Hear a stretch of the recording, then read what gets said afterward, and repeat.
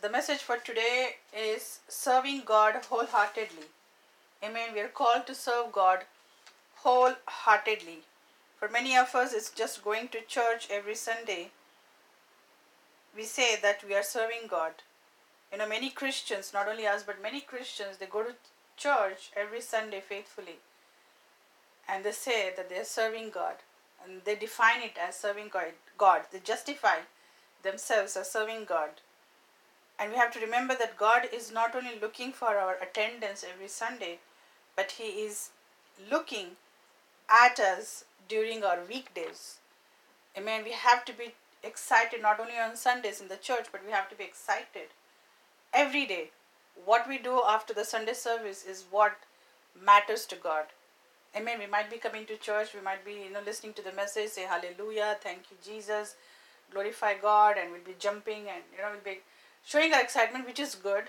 But God is not only looking at that. God is more concerned what we do during the weekdays. What we do after we come out of the church is what God is observing. And we forget that God is watching us during those weekdays. Amen. So God is excited in seeing us being the church every day of the week.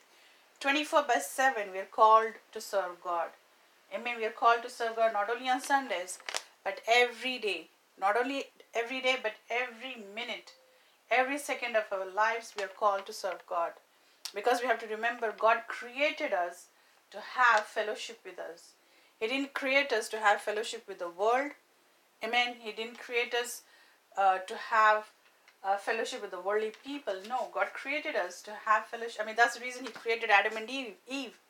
He didn't create them as robots. He gave them free will. And the reason why God created Adam and Eve was to have fellowship with them. Amen. He wanted to spend time with them. Amen. And He blessed them. And He just told them, this creation that I created, enjoy it, replenish it, multiply, subdue the earth, and replenish the earth. And that was a beautiful blessing that God gave to Adam and Eve. They didn't have to work like 9-to-5 jobs that we do and we struggle. God never intended Adam and Eve to work. He said, enjoy my creation and subdue the earth. And the only thing what He expected from them was a fellowship. But unfortunately, Adam and Eve lost that fellowship with God because of the disobedience. Amen. So God wants us to have the same fellowship. Amen. And that is possible when we serve God every day. Not just on Sundays, but every day, every minute of our lives, we are called to serve God. Amen. We are called to serve God by putting Him first in every area of our lives. In our marriages, in our businesses, in our finances, in every area of our relationships. We have to put God first. Amen. We have to teach our spouse to put God first. We have to teach our children to put God first. Amen. It says in Matthew chapter 10 verse 37, this is what Jesus is telling His disciples. If you love your father or mother more than you love me, you are not worthy of being mine. And if you love your son or daughter more than me, you are not worthy of being mine. If you refuse to take up your cross and follow me, you are not worthy of being mine. If you cling to your life, you will lose it. But if you give up your life for me, you will find it. Amen. So He's telling that if you love your father or mother, or if you love your children more than me, then you're not worthy of me. Jesus is very straightforward. Many Christians have tried to manipulate what Jesus is saying and try to fix His parables according to their lifestyle. But here Christ is very straightforward in what He's saying. He's saying if you love your father and mother more than me, if you love any relationship above me, you are not worthy of me. Amen. And secondly, He says, if you refuse to take up your cross and follow me, you are not worthy of being mine. Amen. What do you mean by carrying your cross? Carrying your cross is crucifying your flesh, crucifying your will for your own life. Amen. Every one of us, we have our own will. We want to lead our life according to our own will. Amen. We have our own desires, which is a fleshly desire, which is a worldly desire. and we are not willing to carry the cross. But look at Jesus. He was, he was not willing. In fact, when he was to get ready on the day of crucifixion, that night before his crucifixion, he cried. It says that he cried drops of blood, and he said, Lord, I'm not willing to go on the cross. Please, Jesus, Lord, Father God, I don't want to go on the cross. But in the end, he said, Lord, let not my will, but let your will be done. And because Jesus put God's will above his will, today he's seated at the right hand of God. Amen. And he's going to judge us and rule us for eternity to eternity. What a blessing. Amen. And those are the blessings when we put our will below. When we put God's will above our will. Amen. That is possible when you carry your cross. We are called, every Christian is called to carry the cross, and that's what Jesus is commanding. If you refuse to take up your cross and follow me, you are not worthy of being mine. If you cling to your life, you will lose it. But if you give up your life for me, you will find it. Amen. If you really want to find a life that is pleasing in the eyes of God, if you want to find a life filled with joy, prosperity, peace, riches, a good health, a life that Christ came to give us, if you want to experience that actual, abundant, peaceful life that God created for Adam and Eve, you can receive it. And that is possible when you cling, when you lose your life for God. And if you give up your life for Him. Amen. That's what Jesus is saying. If you cling to your life, you will lose it. But if you give up your life for me, you will find it. A true life. A life filled with peace. A life filled with joy. A life filled with prosperity. A life filled with good health. Amen. So those are the life, that is the life that God wants to give us. And that is possible if we crucify our flesh and carry our cross every day. We have to crucify our flesh every day, church. Amen.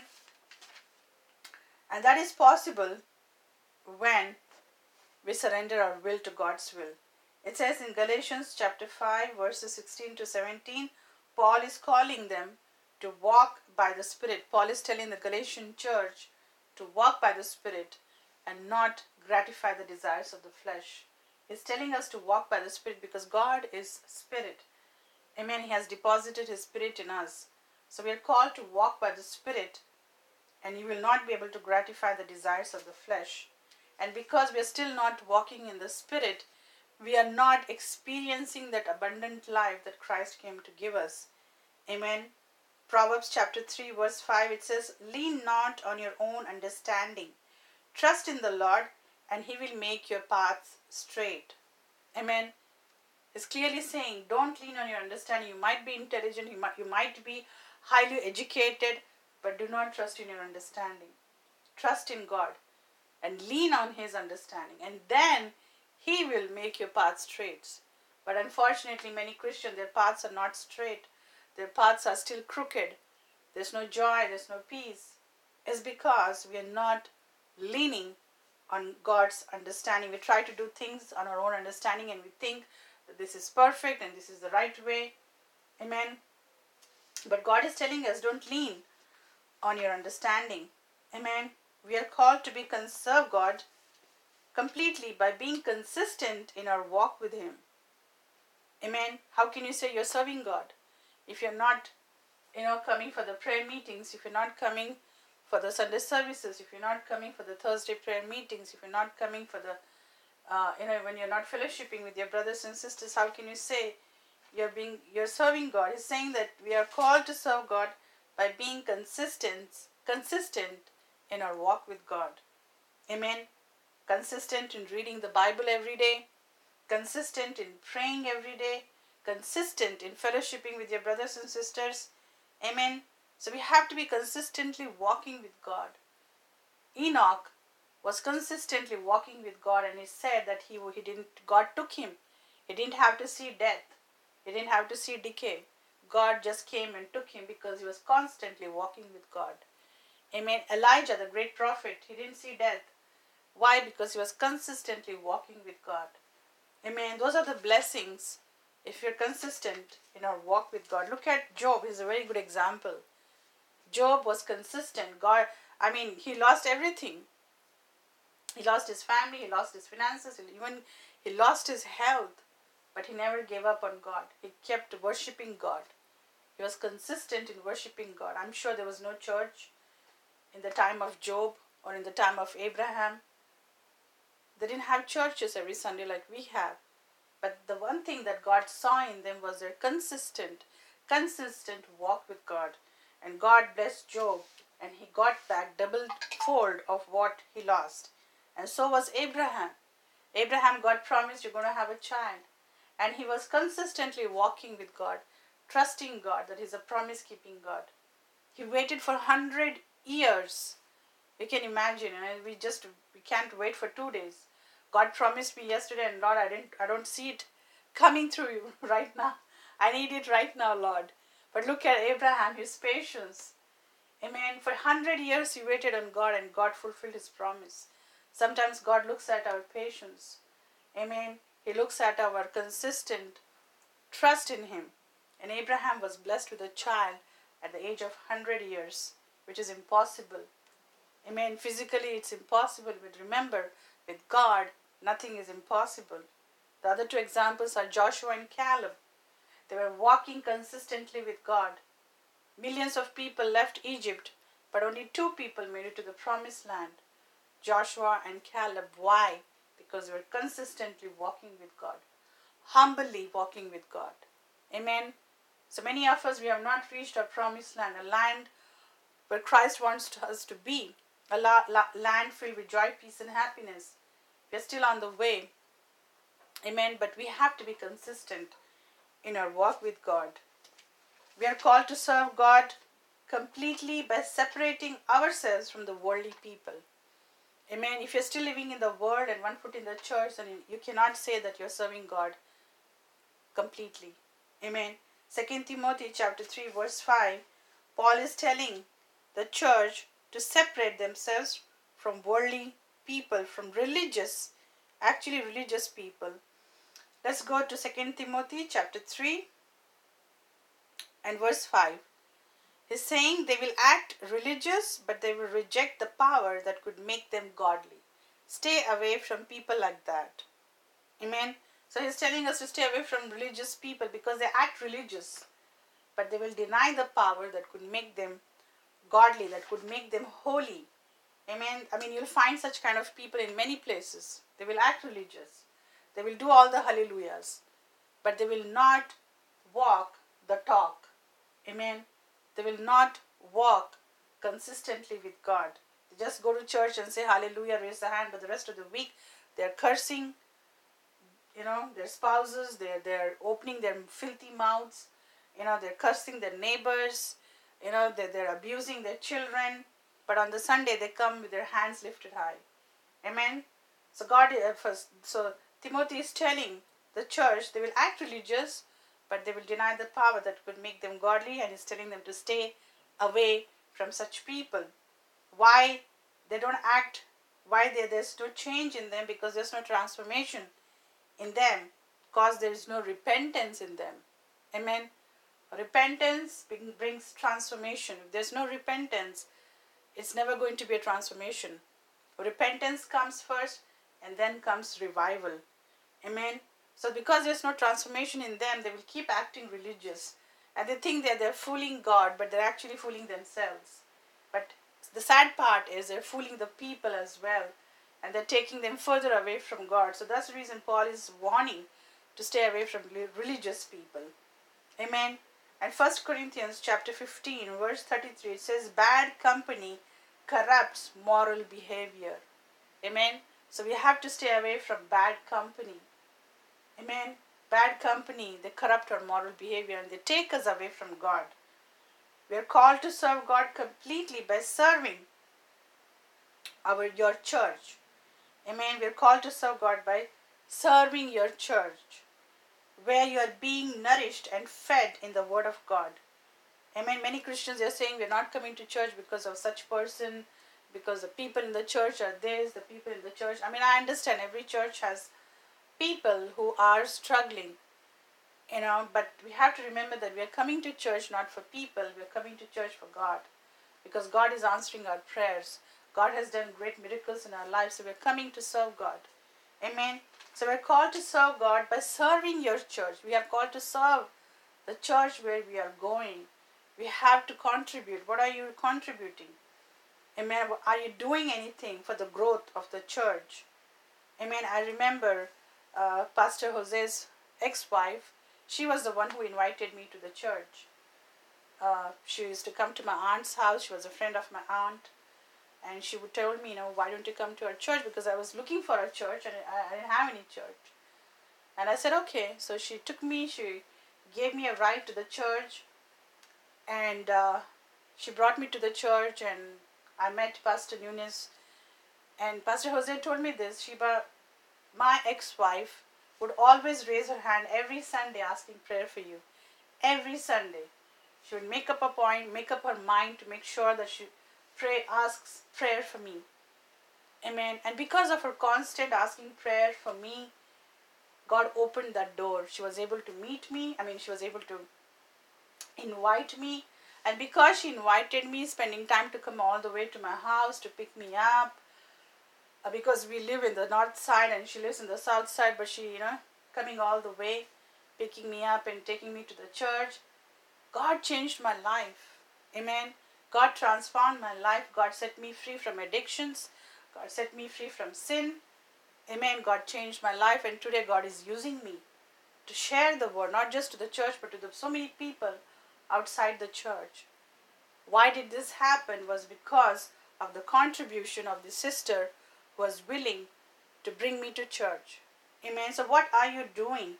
Are you doing anything to further the kingdom of God? We are called to be the hands and the feet of the church. Amen. We are not only called to just come to church and be blessed, but we have to be a blessing to others. Amen. So we have to contribute to the growth of the church. God gave me this scripture from Haggai chapter 1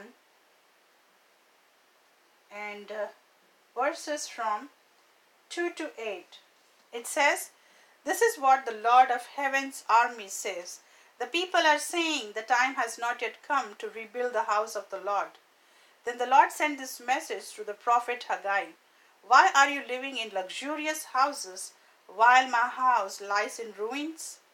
This is what the Lord of heaven's army says. "Look at what's happening to you. You have planted much but harvest little. You eat but are not satisfied. You drink but are still thirsty. You put on clothes but cannot keep warm. Your wages disappear as though you were putting them in pockets filled with holes." This is what the Lord of heaven's army says. "Look at what's happening to you. Now go into the hills, bring down timber, and rebuild my house. Then I will take pleasure in it and be honored, says the Lord." Amen. So these people, the Israelites, they were saying that we are serving the Lord, but in fact they were busy building their own luxurious houses. And the Lord sent this message to prophet Haggai, and he's telling, you are living in luxurious houses while my house lies in ruin. My house, the house of God, is lying in ruin, and you guys are busy building your houses. Amen.